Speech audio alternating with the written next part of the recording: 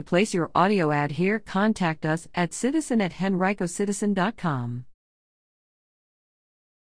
Spanberger to host telephone town hall May 27.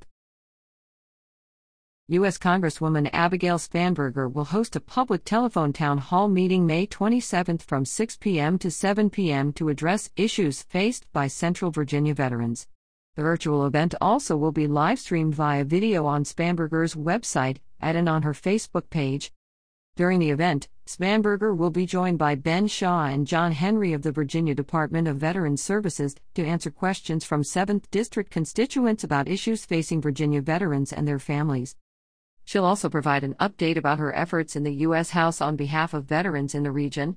Last month, Spanberger reintroduced her bipartisan legislation that would provide veteran firefighters with the fair compensation, health care, and retirement benefits.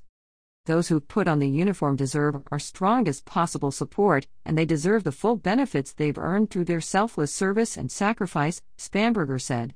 The COVID-19 crisis created many challenges for Central Virginia's veterans and for many of their families. The pandemic ushered in a new period marked by tremendous hardship and stress. To join the interactive telephone town hall, constituents should dial into 833-380-0670.